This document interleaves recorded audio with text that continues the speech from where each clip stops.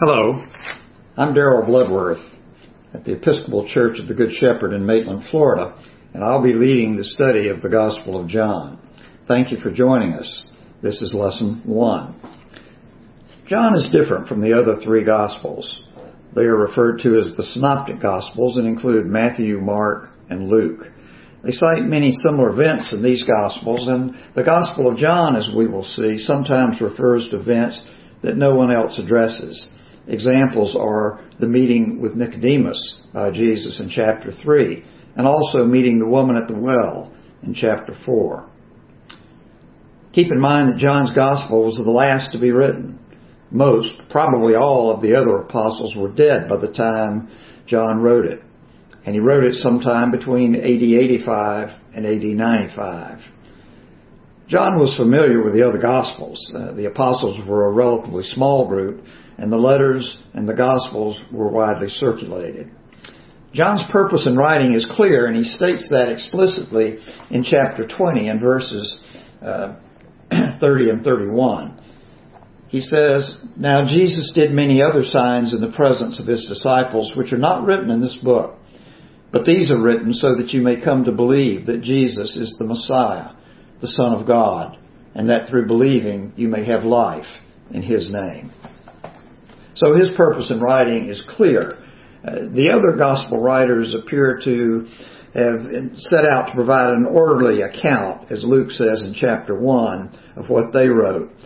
John is being highly selective in what he wrote to achieve his purpose, as stated in the verses I just read. For example, John doesn't include any of the parables of Jesus. Neither does he include the Sermon on the Mount, which is the centerpiece of Jesus' teaching on Christian living. It's not that those subjects are unimportant to John, but again, he was being selective to achieve his goal of presenting Jesus as the Messiah, the Son of God, and that through him we may have life. He probably also felt that the parables and the core of Jesus' teaching in the Sermon on the Mount had already been covered well enough in the other Gospels. Another thing we'll note is that John is writing as an eyewitness of the events he describes and explains. We'll see time and again in his Gospel, by the little details he includes, that only an eyewitness could explain what he is seeing. Another thing to keep in mind is that any time an author writes, his full intent can only be known by understanding something about the context in which he wrote. John was writing at a time in which the growth of the church was mainly among Gentiles. In fact, he was writing from Ephesus, where he had been the pastor and a bishop of Asia Minor for many years. He wanted to tell the gospel in a manner that would be easier for a Gentile raised in Greek culture to understand. And that's one of the reasons he begins not with the genealogy of Jesus, but with associating him with the Word, the Logos of God. To us, words are symbols by which we convey our thoughts and feelings. Their power is not in the words themselves, but rather in the thoughts and feelings they convey. To the Greek world, however, words themselves had power.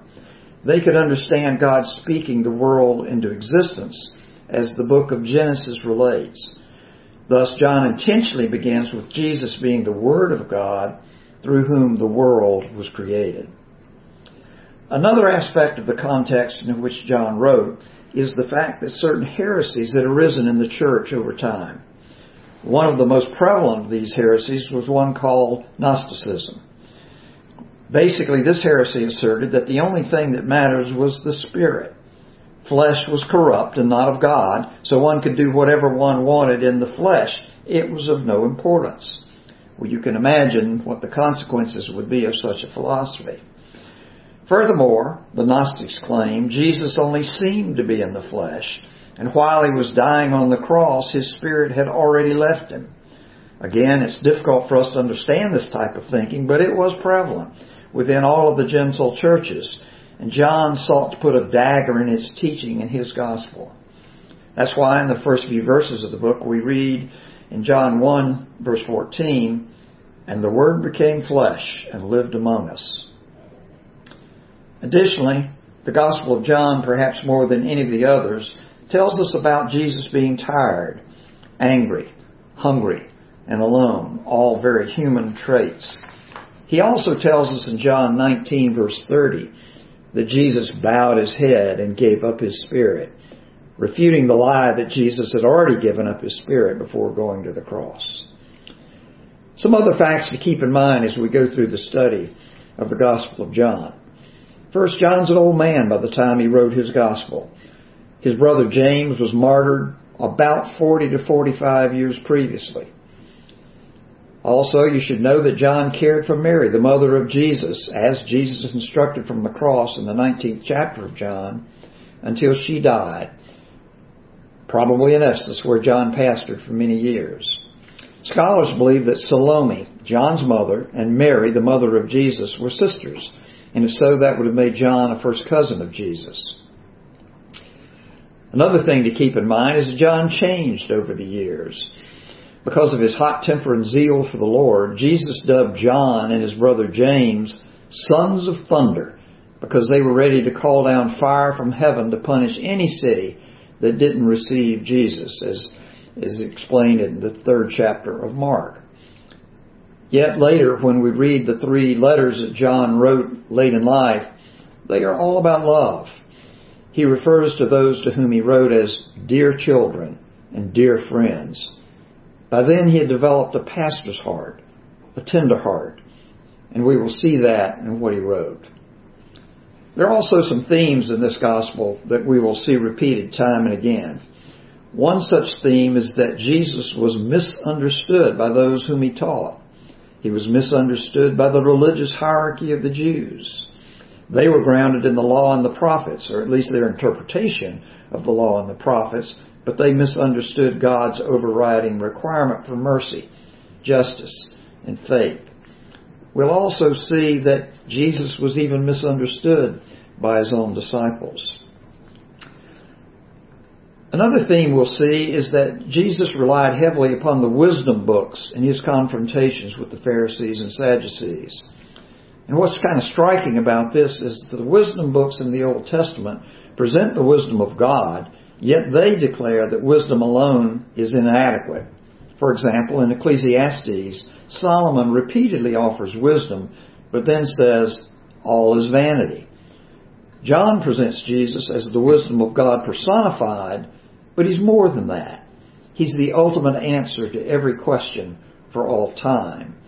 Yet he's repeatedly misunderstood by the Jewish leaders, by the people, and even his own disciples. Not until after his resurrection do even his own disciples begin to understand Jesus and the purpose of his incarnation. We'll also see the theme of light and darkness, and it begins in verses 4 and 5 of the 1st chapter of John. And this theme is also repeated throughout this gospel. Jesus is the light of the world, and the light has overcome the darkness. Perhaps because of his long tenure as a pastor to Gentiles in Ephesus, John includes a number of parenthetical statements to provide background information or to inform his readers what a Hebrew word means.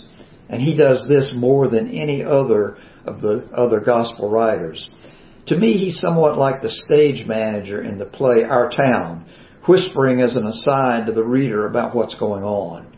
We'll see this happen repeatedly throughout John's gospel. He wants the reader to see clearly who Jesus is and what's really happening in the story he's conveying. One of the things that will help you as we go through this study is to use your imagination to try to understand what's going on. But it should be an informed imagination. Try to picture what's going on in the stories being told. Hopefully some of you have seen the video series The Chosen, and if not, I strongly encourage you to watch it. The Chosen will help put in context the stories from the Gospels. For example, the meeting between Jesus and Nicodemus in the 3rd chapter of John will come to life after you see that episode, as will the episode of the woman at the well in chapter 4. If you have questions about a particular festival or holiday mentioned in the story, look it up. Google works pretty well for such questions. Try to understand the circumstances and how the participants would be affected by what's going on. Try to place yourself in the story as an observer. If you do this, our study will be exciting. As I said at the beginning, we're studying the greatest story ever told about the greatest life ever lived. And that's exciting. Next week in Lesson 2, we'll begin with Chapter 1 of the Gospel of John.